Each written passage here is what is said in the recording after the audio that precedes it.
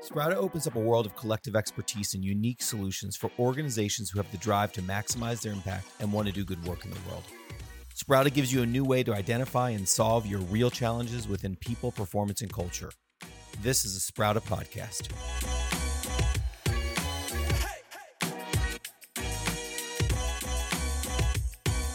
Hi, my name is Craig Foreman, also known as Culture Craig, and I'm a lead people scientist with Culture Amp, the world's top-ranked people and culture platform. I've always been driven by a genuine curiosity of people and have built a career around my personal mission to help the world work better by improving the places we work. In this podcast, we're amplifying the professional and personal stories of people in our industry who are passionate about making a difference and courageously delivering better experiences for humans at work. This is Humanity Works with me, Culture Craig. 3, 2, 1. Here we go!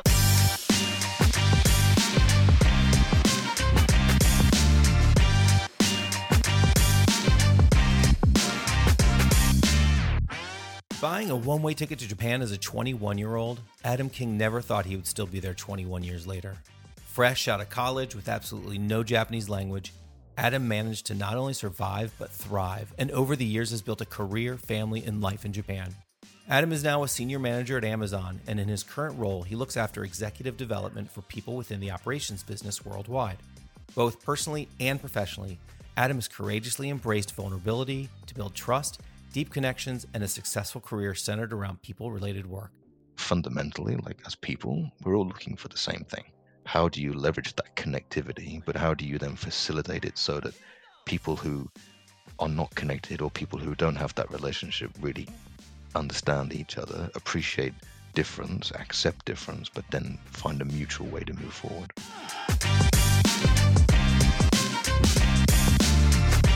Adam King, hello. Thanks for joining us. How you doing? I'm doing great, Craig. Thank you for inviting me. Happy to be here. Absolutely. I was excited to get you here. I think there's a lot of great stuff to talk about today. You know, when I heard you were coming on and knowing about your background and where you are, I'm just like really looking forward to getting your perspective and point of view. I'm happy to share whatever I can. So let's start with the first intro. I met you in a more professional context, and you're introducing yourself. How would you introduce yourself? I would introduce myself as a senior manager working at Amazon. Recently, I took over a team focusing on executive development for people within the operations business worldwide. So that covers all main geographies, and it's probably like the largest element of the business. So that's where I am. I've been in people-related work, like whether it's talent development, talent management, or a combination of the two, ever since I came to Japan, ever since I graduated from university. It wasn't really anything I deliberately chose to do, but then as I fell more into it, I got more connected and kind of realized actually it's something that for me it's quite important, not just from a learning and development perspective, but more about how that plays out on the much broader scale of society. And that for me was what kept me interested and what really has got me where I am today. So the second question is, let's go a level deeper. If I said, Adam, introduce yourself, what wouldn't we know about you from your LinkedIn profile? Or like, who are you beyond just your professional self? How would you introduce yourself? What should the world know?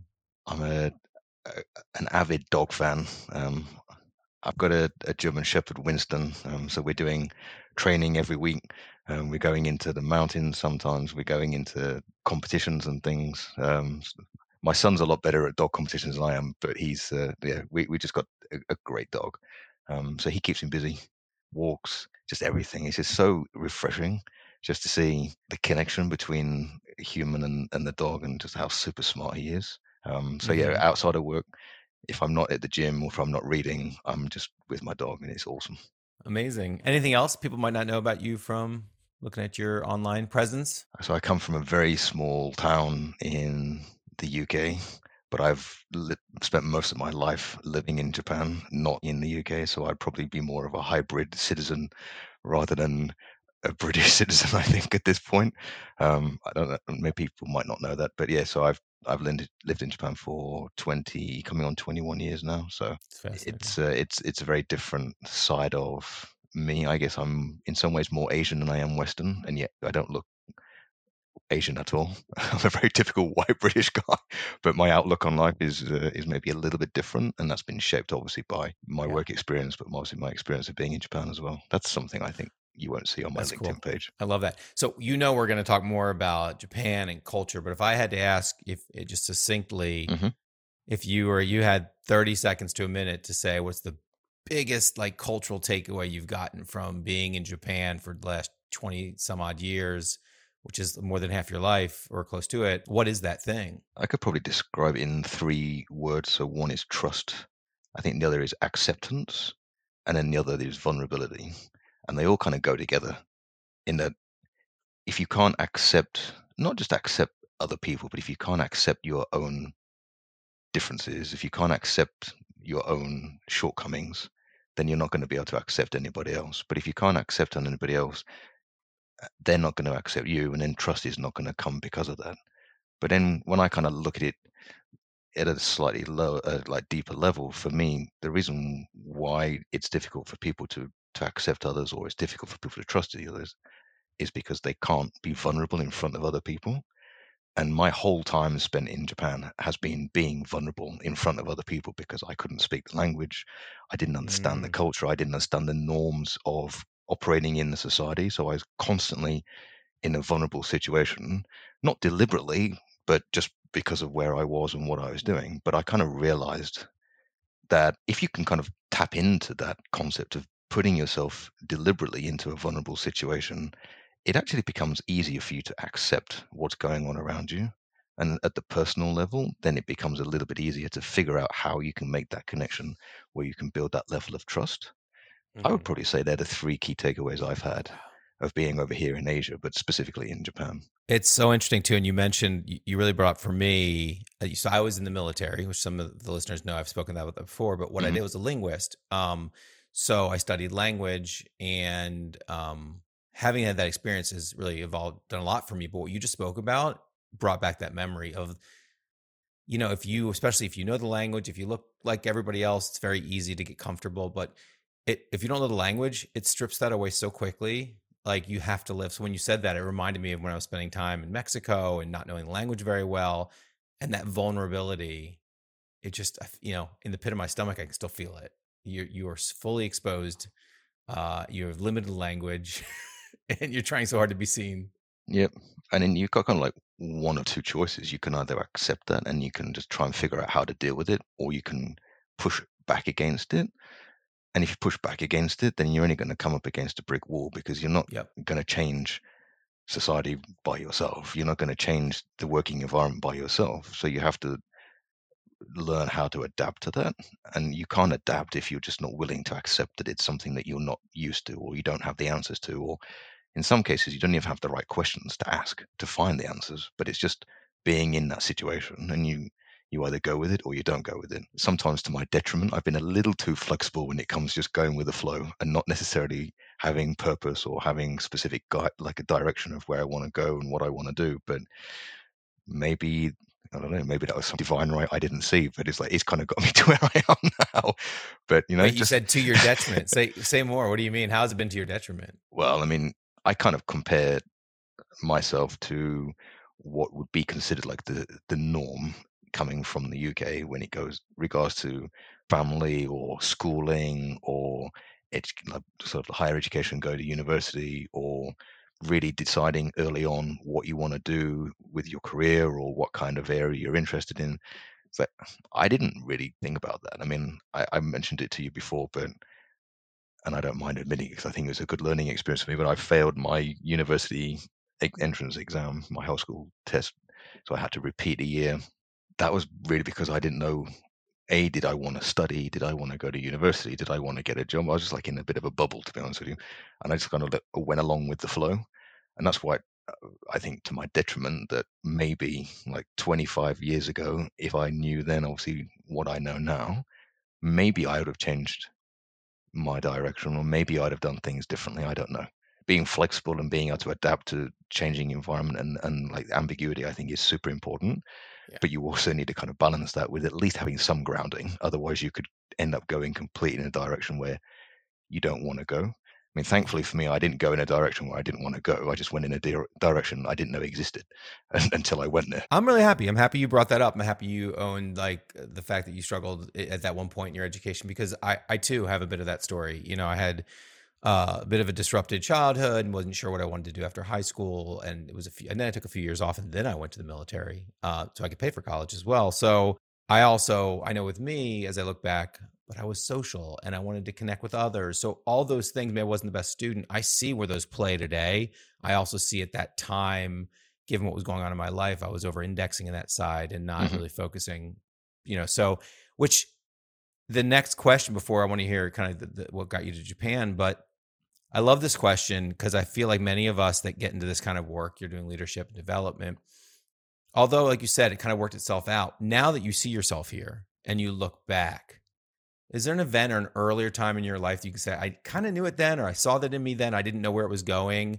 Like, what was that first time that you can say, looking back, like, I knew this was my kind of work? That's a great question.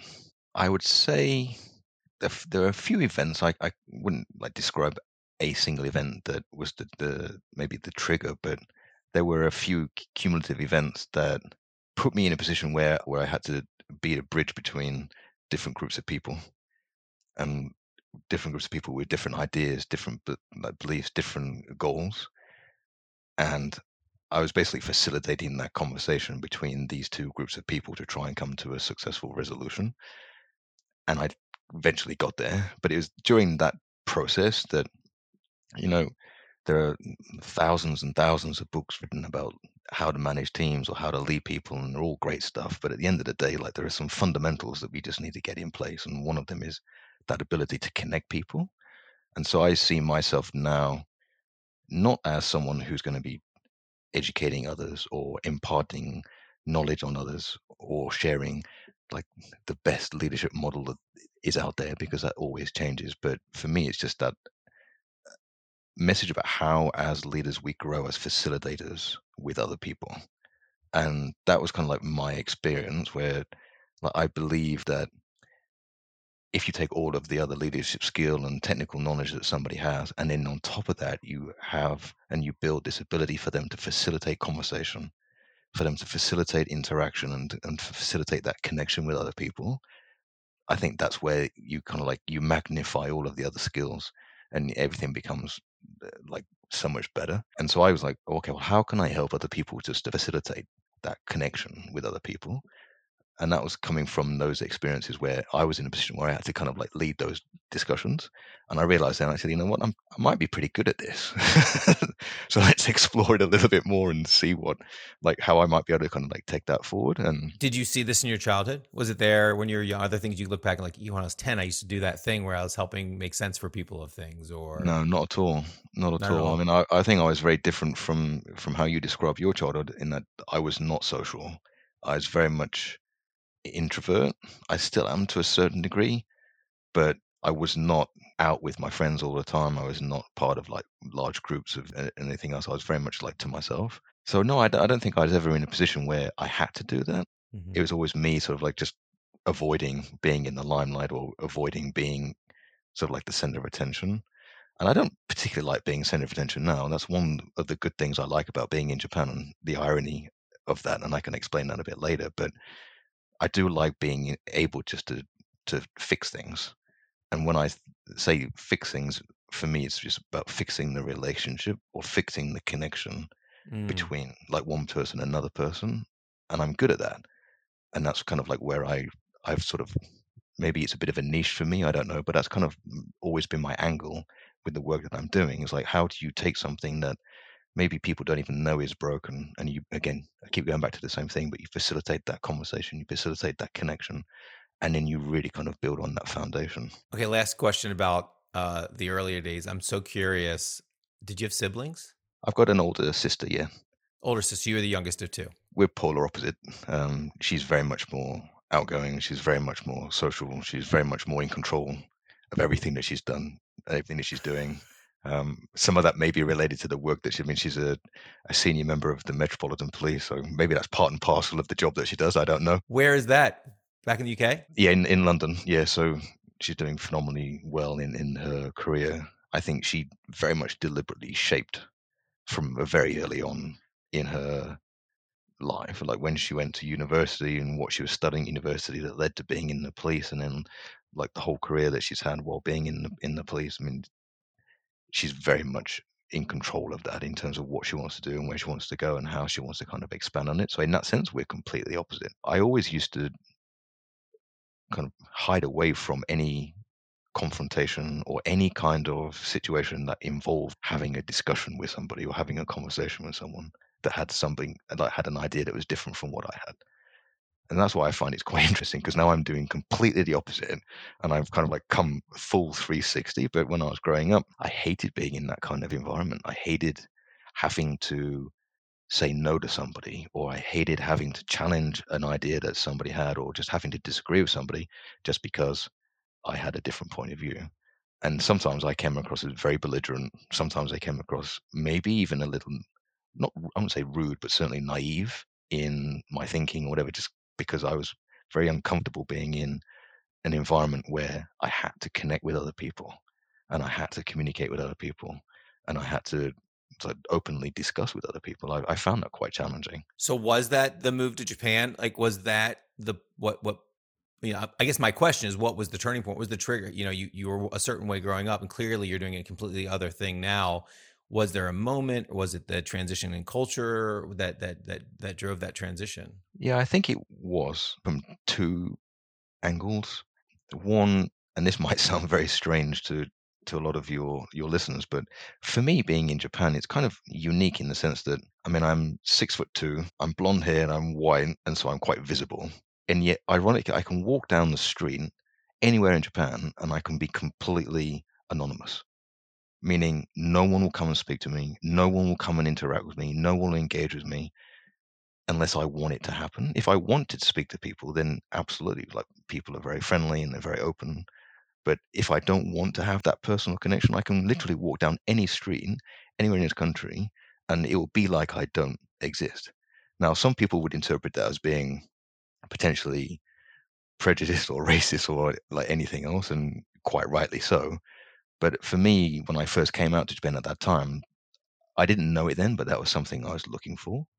Just the ability to get on with what I was doing without having any kind of pressure, real or imagined, around me. So I could just kind of like just try and figure out who I was and what I wanted to do and where I wanted to go. And so that helped me a lot. So I could just be myself in an environment, in a society where there was no pressure on me whatsoever, because basically people were ignoring me, or they didn't know how to come and connect with me because I wasn't Japanese, and they assumed I couldn't speak, and they assumed quite rightly that I couldn't speak Japanese when I first came out. So that freedom, it gave me time to think, and it really gave me time to put into context a lot of what had happened up until then. And again, it's just, I was very slow to the table, I think, in that I could have learned all of that a lot sooner, but I didn't. It just really happened when I came out to Japan, and then it all kind of clicked in place. That, and then being in, like I said, in an environment where, because I can't speak the language, because I couldn't really engage verbally, I had to find other ways to interact with people so that I could survive and so that I could actually have an enjoyable time. And so that forced me out of, not necessarily a comfort zone, because I wasn't comfortable in it. It was like forced me out of the funk that I was in literally for the whole of my childhood. And it just kind of opened up a new way of me thinking about things. And so it didn't, I don't think it wasn't just like a light switch that just went on. It just happened. And again, I didn't necessarily consciously think, okay, well, you did this wrong and this wrong, and we could have done this differently. Now let's do this. But it just kind of naturally developed, and then you realize, well, you know what? You've, like, things have changed, and this is what you should have done, and this is how we can take it forward. So it sounds like you needed that space to be almost isolated for a bit that you couldn't find anywhere else, and Shifting Cultures gave you the space to process the way you needed to. Yeah, and I think looking back at my childhood experience, that's probably why I was, in retrospect, introvert, because I was looking for my own space at that time, but I just couldn't find it, or I didn't understand how to find my own space. Or you said belligerent, almost like you had to fight for your own space in that environment. Yeah. And it was just, I think, me being not not understanding it, but also not being smart enough to realize how to do it at that time. It's funny. You talk about maybe being late to the game. You told me, you moved to what, 21, 22, you moved to Japan. So you're Yep. kind of a young guy moving to Japan. I mean, gosh, I didn't get out of the military until I was 25, and then I returned to college. It was 28 before I was done with college. So in some ways you had this journey pretty young, but I have to ask the question, because anybody listening to this is going to be thinking the same thing I'm thinking. How did a white British guy from the UK end up in Japan? Like what brought you to Japan? How did this come to be? Well, I've shared this story and I'll share it again. It is a little embarrassing, but I'm quite open to talking about it. After I graduated from university, I stayed on in my university town. I had my friends there. I was playing rugby at the time, but then we wanted to decide, okay, well, what are we doing? Where are we going? What do you want to do with yourselves and everything else? And we had like a group discussion over too many pints of Guinness on St. Patrick's night, and I'm not a big drinker, so that was the worst experience ever in a positive way. It was the worst experience ever. So I was procrastinating about what I wanted to do, and my friends knew that I was interested in traveling and I was interested in going out of the UK before really settling down and trying to figure out what career I wanted to start getting into. And so we had a discussion as we were drinking, and we finally came to a decision between China, Korea, or Japan. And of course, I didn't know anything about either of those countries, being a naive 21-year-old from the UK.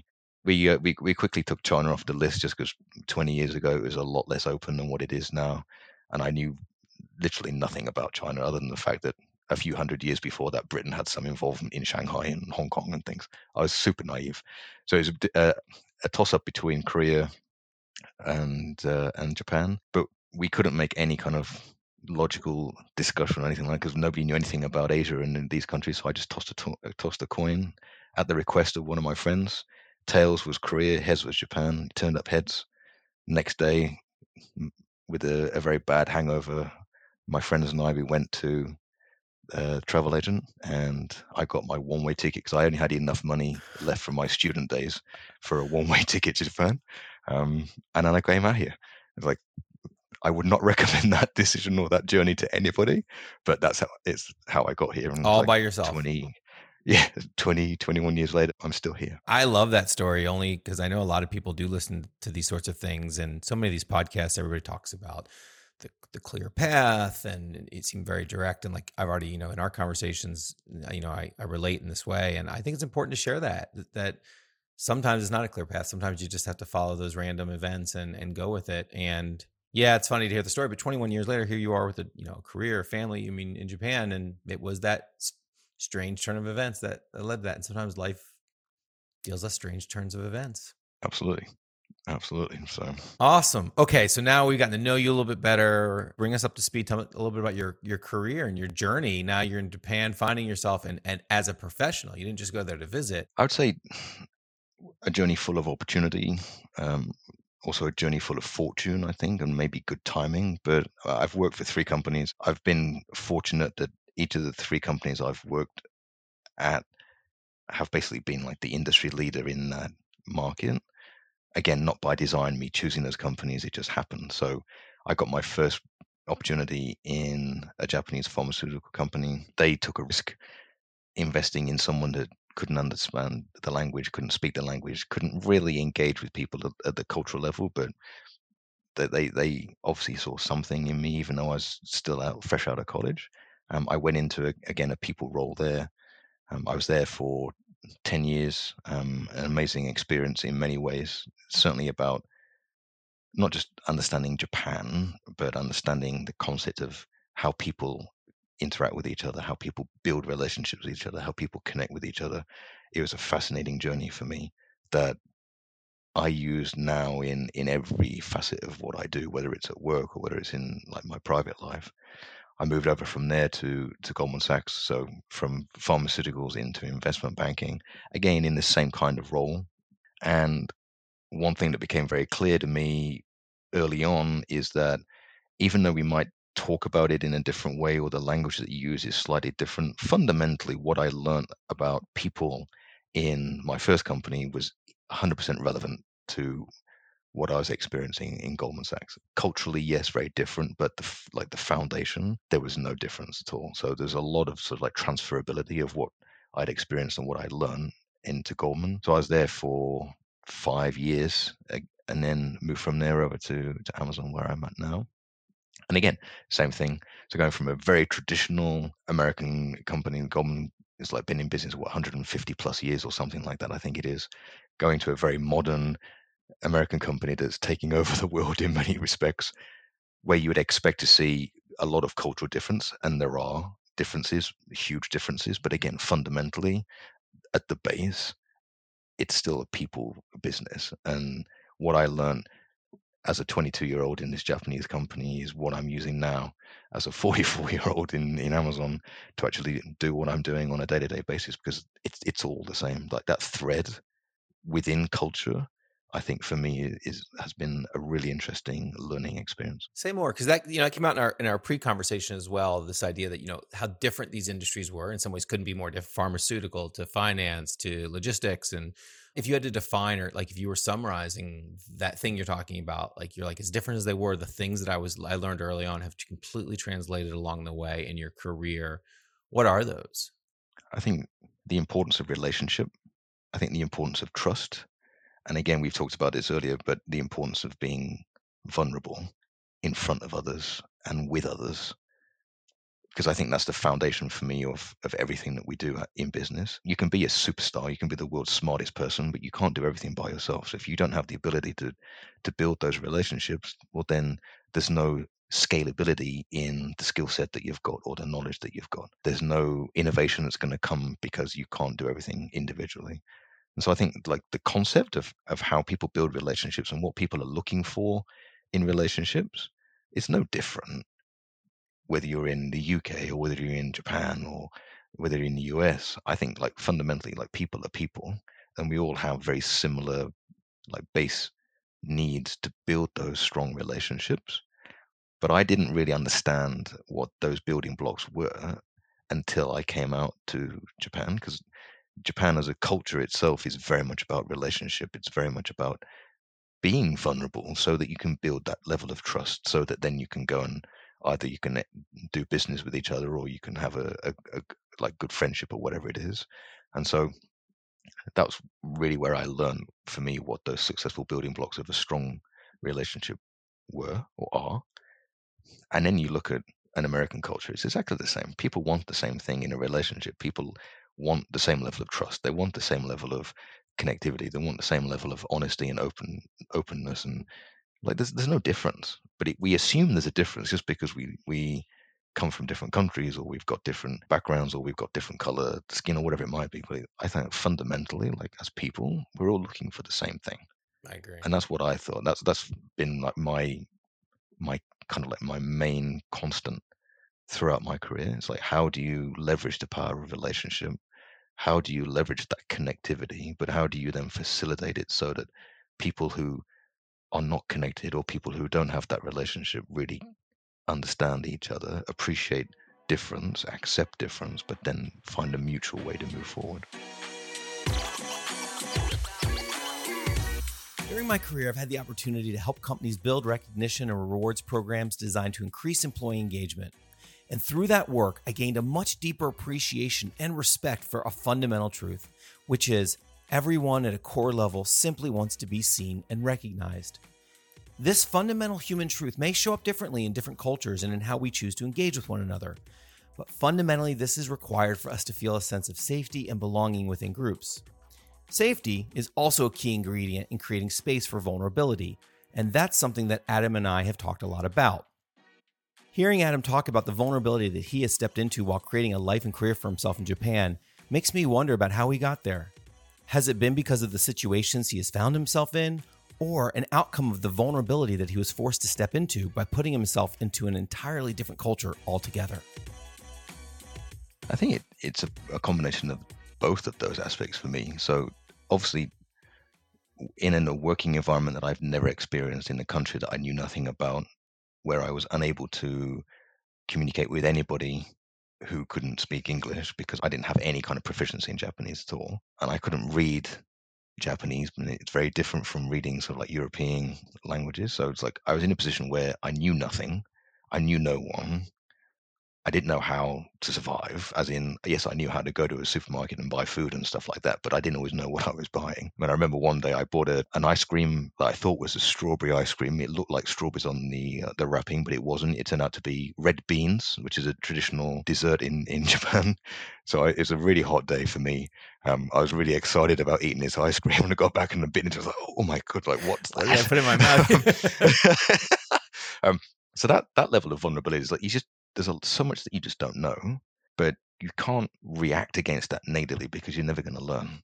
So it would have been easy for me just to get on a plane and go back home, or it would have been easy for me to push against the challenges I was facing, or to push against the differences and just say, no, not for me, my way or the highway kind of thing. But that wasn't the kind of individual that I was. It's not who I am now. So just embracing the fact that you don't know anything or you don't know enough, and in figuring out how to survive in that, to find out what you need to do to survive or to thrive, that for me is about vulnerability, right?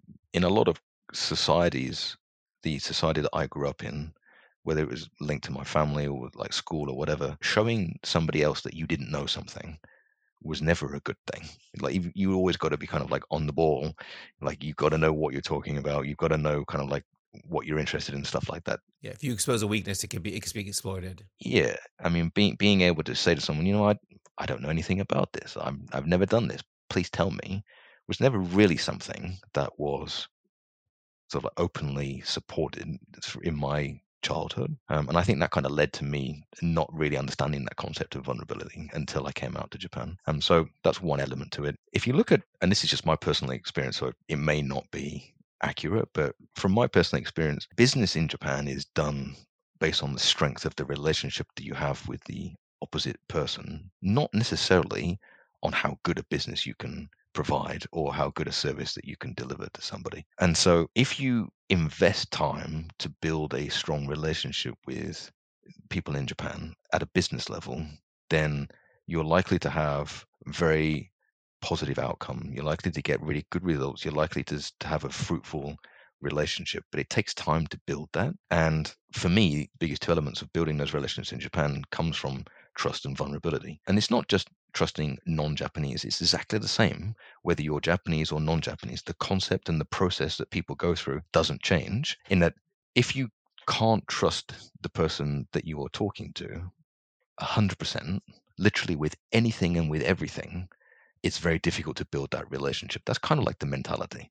So yes, you've got like the surface level conversation and you're praising people and everything else, but underneath that, you've got that deeper level of connection.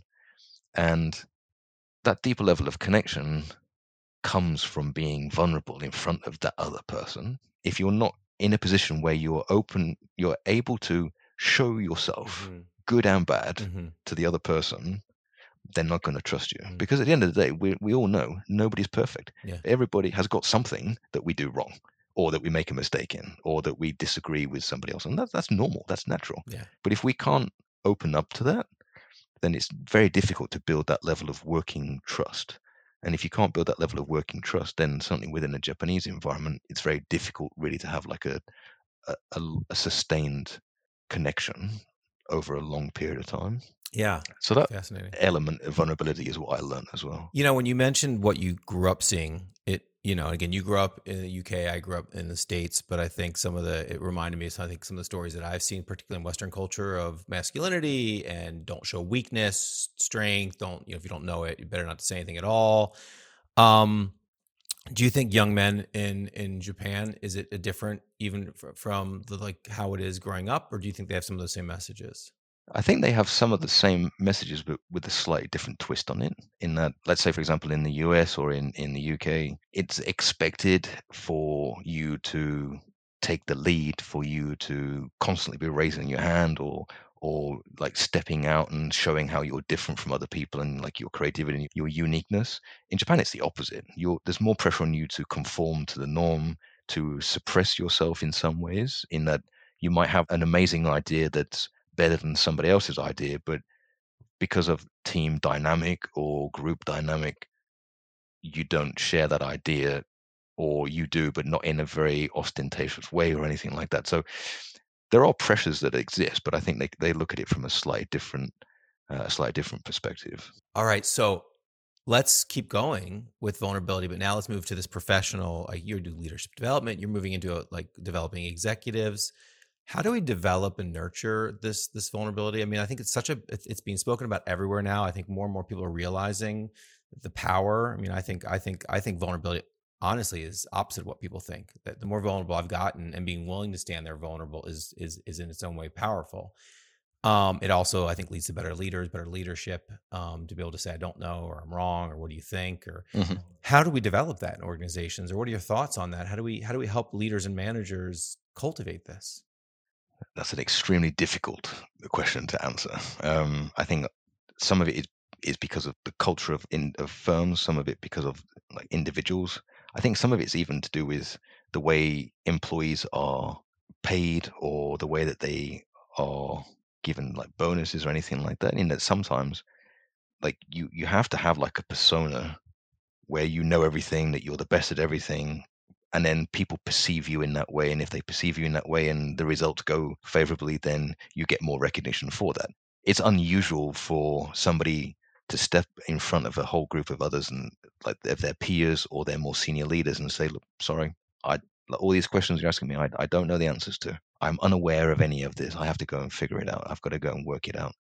Like just even saying that sometimes to somebody that's in a more senior position is considered as a sign of weakness, right? And we talk a lot about like no question's a bad question, like everything is like, yes, if you don't understand it, call it out and say I don't understand it. But the reality is that's not how most, or at least from my experience, that's not how a lot of working environments are. So there's still underlying current of expectation that the more senior you get in the company, the higher up in the company you go, that you know every answer to every question. And you can think of questions that nobody else has even thought of, and you can provide the answers, and that's how you kind of guide the company forward. But the reality is different, right? And that we don't know the answers to a lot of these questions, and sometimes we don't even know what these questions are that we need to be asking. So just being able to, I think, for me, have courage to step back and pause and say, look, no, I don't know the answer to this, or I want your opinion, or I want to get other people's points of view before I make a decision or before we make a decision, because I'm not 100% confident on that. Actually, having a company that recognizes people when they're in a vulnerable position as a good thing and actually kind of like supports them to do that. I don't think we have that kind of mentality in most companies. I mean, if somebody is vulnerable, it seems well they've got maybe a potential issue, whether it's like a stress-related issue or like an ER-related issue or something. People don't embrace vulnerability as actually a very powerful way of learning something that they don't know. And so it's like I don't think that a company can necessarily kind of like push this onto people. I think it's very much something that individuals have to take ownership of themselves, and it's something that they have to make a conscious decision to do themselves. In that, how do I want other people to see me as a manager or as a leader? What is this identity I want to portray to other people so that they will see me in a certain way? And if they want to see me as someone that knows all the answers and is amazing, great, go ahead and do that. But the reality is you're always going to be falling down because you don't know all of these answers. And it's like, but if you want to be seen as someone who people can relate to, people can connect with, people can come to when they're uncomfortable as well, because they don't know, then you need to start demonstrating that in front of others. Because if you demonstrate, and I tell my leaders this all the time, but if you demonstrate an identity or like your leadership in a way where you know every answer or you know the best direction, it's unlikely that your team will ever come and consult you when they don't know something, because they will feel that they've always got to be the person with the right answer when they come to you. And it's like, you're just missing so much. I'm the biggest fan of vulnerability, but I think under that, especially in leadership, is trust. Like, yeah, right. If you always have the answers, can I really trust you? And if you never have the answers, you're always going to let me find that out. Can I trust you? But if you can toe that line and both seem competent, but willing at times to say, I don't know, I think those are the people that what is leadership? It's about people with the willingness to follow a leader, right? You need followers to be a leader. So trust is in there. Yeah. And because you can be super vulnerable all the time, but not cultivate trust. And you can be insecure and act like you have all the answers all the time, but not cultivate trust. So it's this delicate balancing act. And where does trust lie in there? Absolutely. I mean, how you would then kind of visualize that and demonstrate it on a regular basis through your behaviors, through your habits, how other people on your team would then demonstrate the same types of behaviors, and how that would then influence the way that he or she would then connect with somebody else on your team. As the leader, as the manager, you've got that influence on everybody. It comes through the way that you act on a day-to-day basis. And so if you really want people to feel safe at work, if you really want people to feel that, yes, they can show others that they don't know or that they want to get help from other people and they can openly talk about it, then like it starts with the people at the top. They've got to do that as well. If they're always seen as the trailblazers and they know everything, like the culture that's going to come underneath that is, well, we've got to do the same. Otherwise, we're never going to get to the top.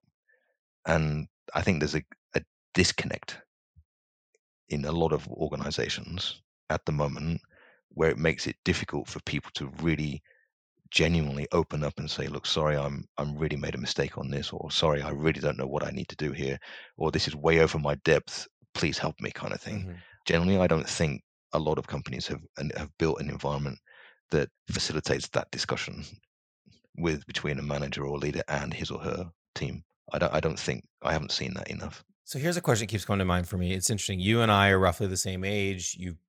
My whole career has been in the States. Your whole career has been Japan. In my time, in my career, I feel, particularly in the work I do, I wouldn't be doing this work if this wasn't the case. There's a shift happening. There's a shift happening in how we interact with each other. The fact you and I are sitting here spending most of this conversation on vulnerability in our organizations, I don't know that was the conversation 5-10 years ago. I'm curious from your perspective, is there noticeable of a shift happening in Japan in organizational culture as I would imagine seeing in other places in the Western world? Yes and no. I mean, for companies that have some kind of connection outside of Japan, whether it's through M&A or any other kind of like partnership deal or whatever, yes. The degree of influence varies obviously by company, but yes, you can start to see more change. However, if you go to a very domestic Japanese company and it's a company that has, let's say, no overseas or non-Japanese employees, it doesn't have any kind of overseas partnerships or anything like that. Unless it's a very progressive Japanese company, you're more likely to see a very, very traditional working environment that really misses out on a lot of what we've been discussing. So I think, yeah, there's still a long way to go, but I would say that that's probably the same in any country. I mean, if you have companies or organizations that have that level of global exposure, there's an expectation now being placed on those organizations, not just to lead the people in the companies, not just to lead the business, but to lead society, to lead communities. And so I think those companies are facing a lot more pressure and are under a lot more scrutiny to start addressing a lot of these issues that we've been discussing.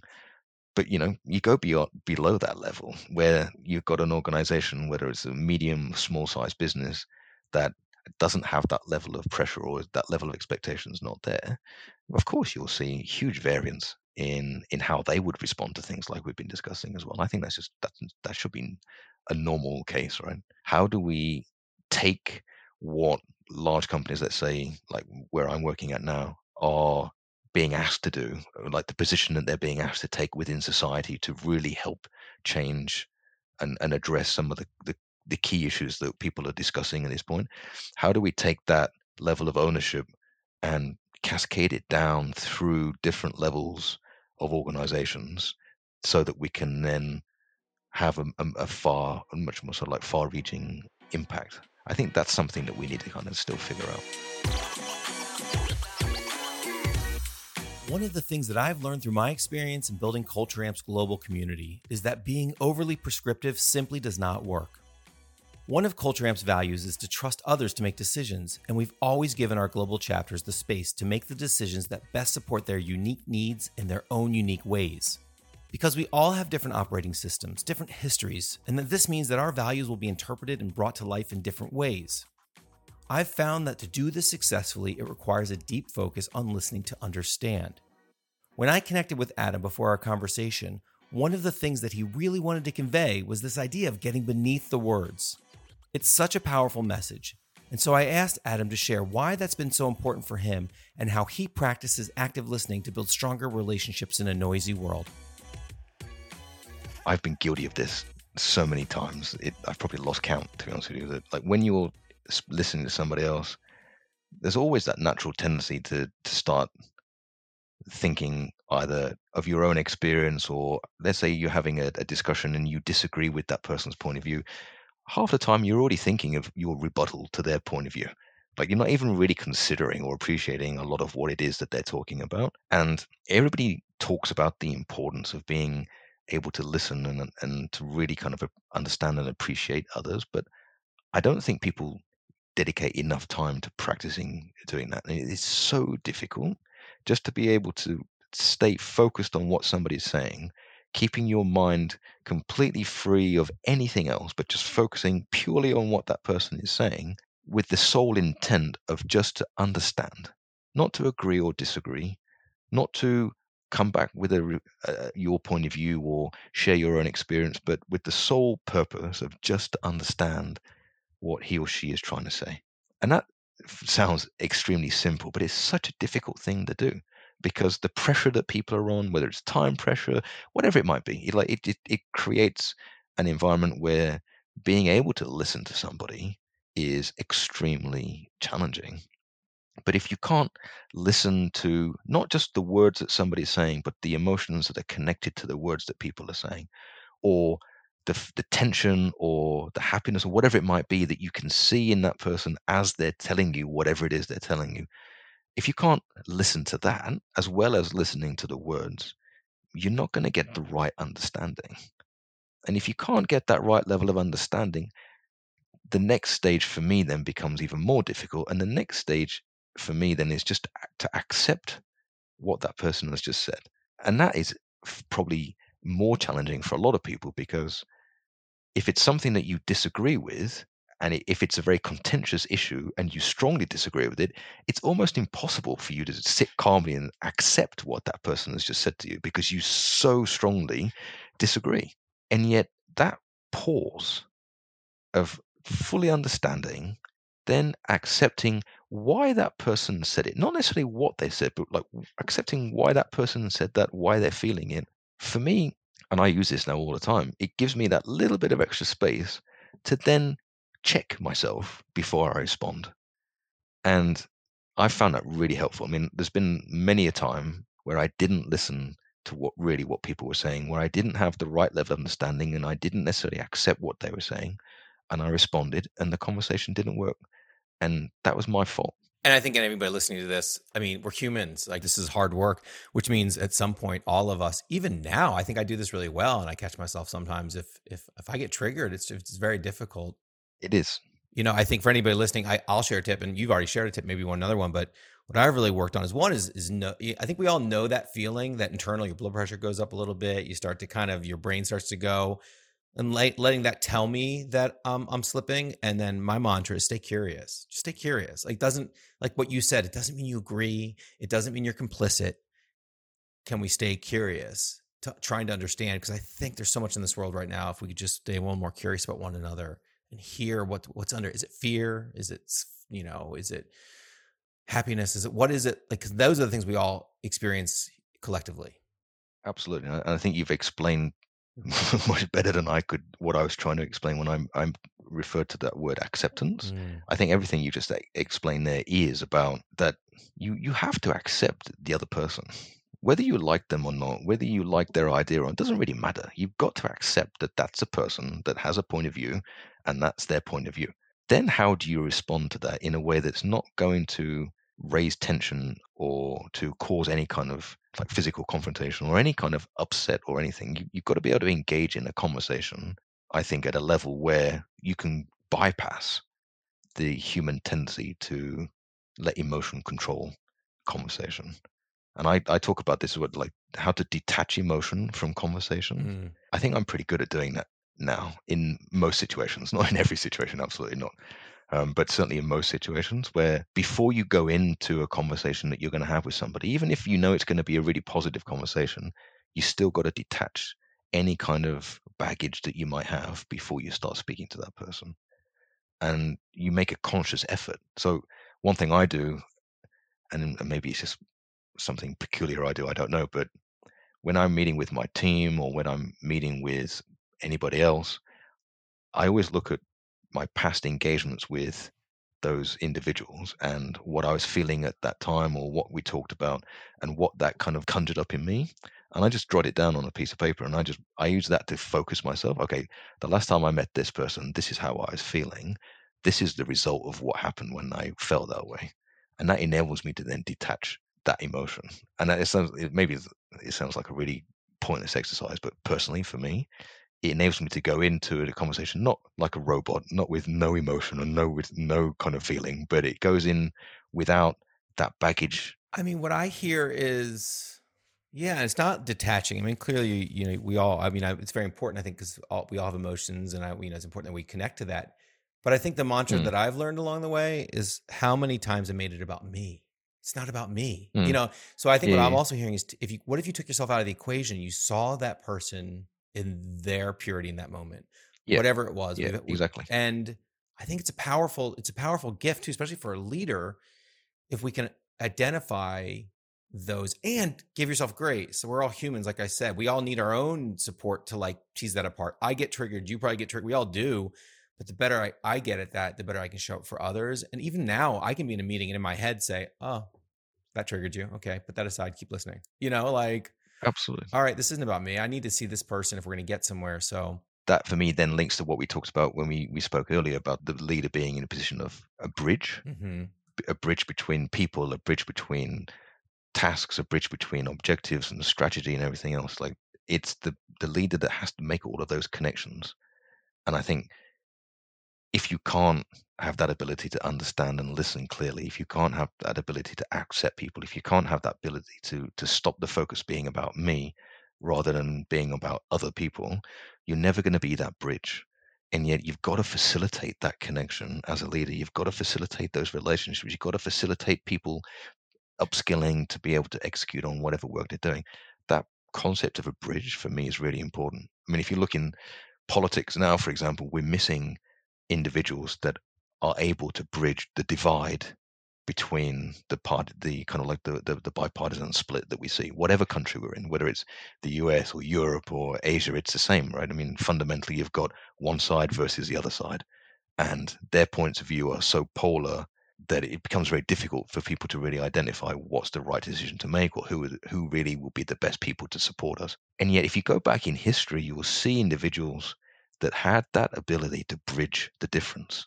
And that for me was like just fundamentally the reason for some of the challenges that we see now that we didn't see in the past, or some of the different points of view that we keep referring back to. I mean, you look at some of the great leaders and they do have that ability. And I don't just mean like political leaders. Who comes up for you?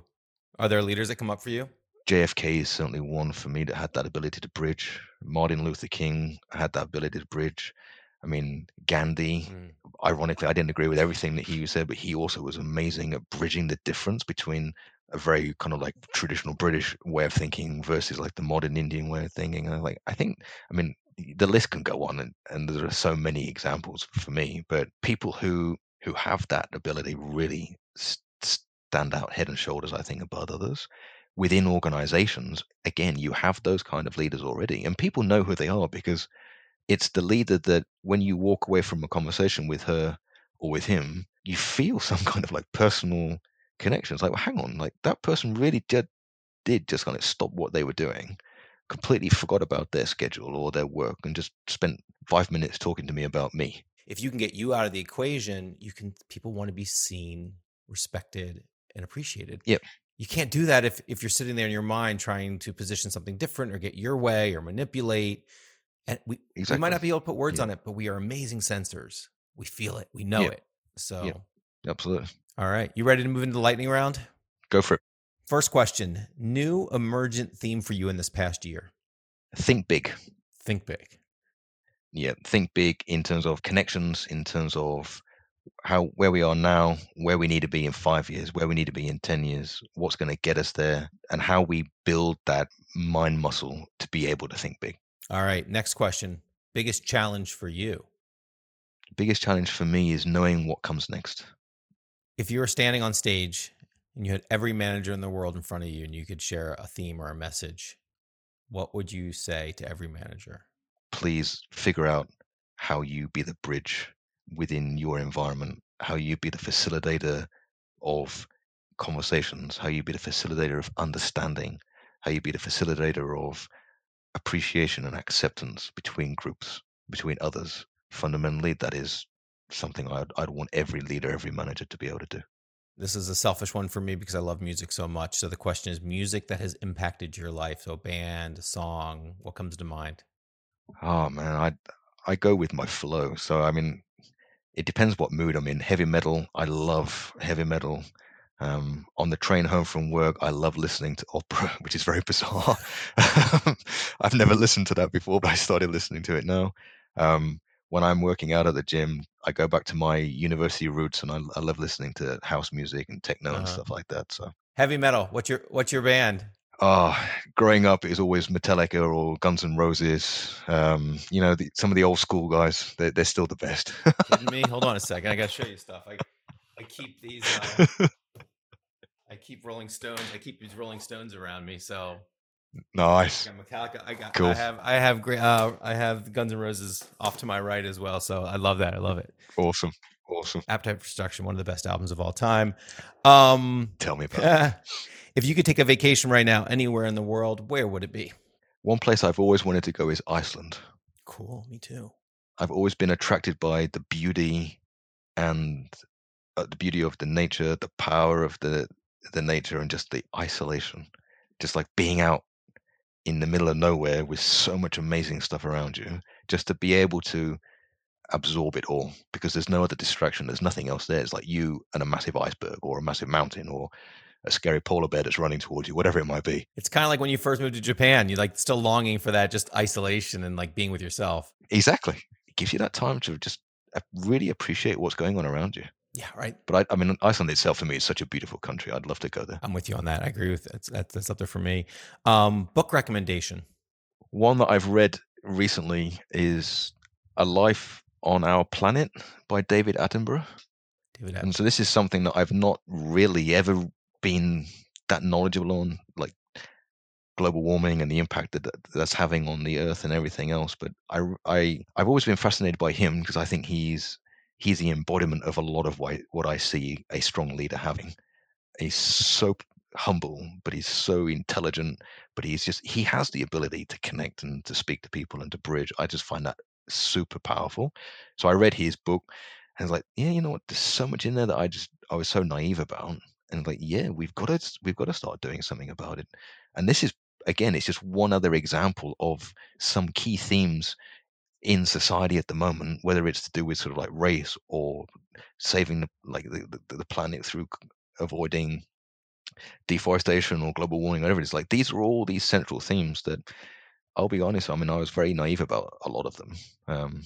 And his book was a big eye opener for me. And so now I'm starting to think, okay, well, what can I do? Like, me just by myself, like, what actions can I take? And that's where it starts, right? It's like individuals, then you build and get more people doing it, and then we get traction, and then we get results. You reference Gandhi. I go back to be the change you want to see in the world. Like, what is it that bothers you? What do you want to see different? How can you be the change?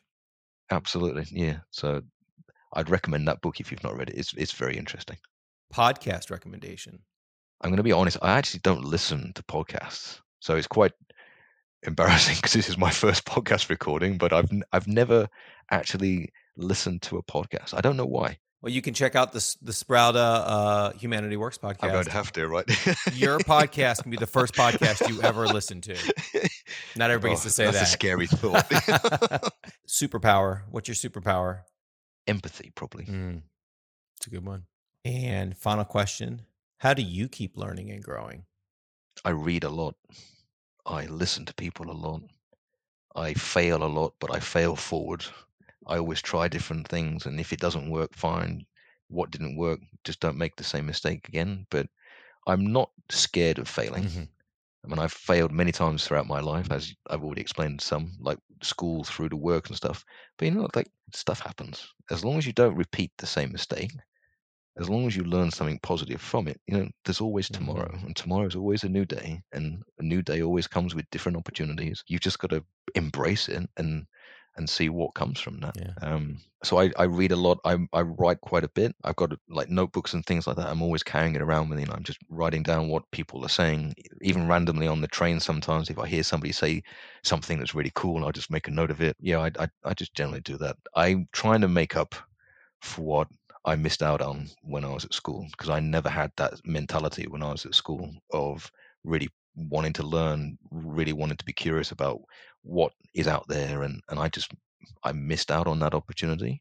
I'm making up for that now, so I read religiously. I do a lot of listening, not to podcasts, but certainly to like TED Talks and things like that. Even just to like the news. I mean, I'm news from multiple different countries in multiple different languages, as long as it's got English subtitles. It's amazing, all these the different sources of information. Being able to filter the truth from story is very difficult sometimes with all of the information that's available. But the more you learn, the more you can appreciate what's going on. I agree. And that for me is something I missed out on. So I'm just kind of catching up, making up for lost time. Well, Adam, look, I've really appreciated having this opportunity to get to know you in this journey, in this process, to do your first podcast with you, which will be hopefully the first one you listen to. But really, thank you. Thank you for showing up the way you do. Thank you for sharing your stories. And this really is a collection of stories that are going to help other people think about their careers, their journeys, and both the human and the professional side. And I really appreciate the time you've taken to do that. So thank you very much. My pleasure. I hope what little I've been able to share is of use to your listeners, but it's been awesome. Thank you for that.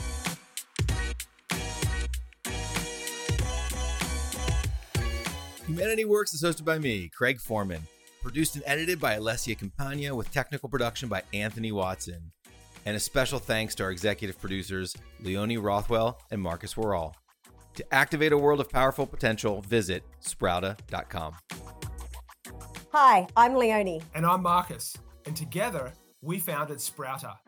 If you love our Humanity Works podcast, we'd love for you to subscribe, share, or leave a review wherever you listen.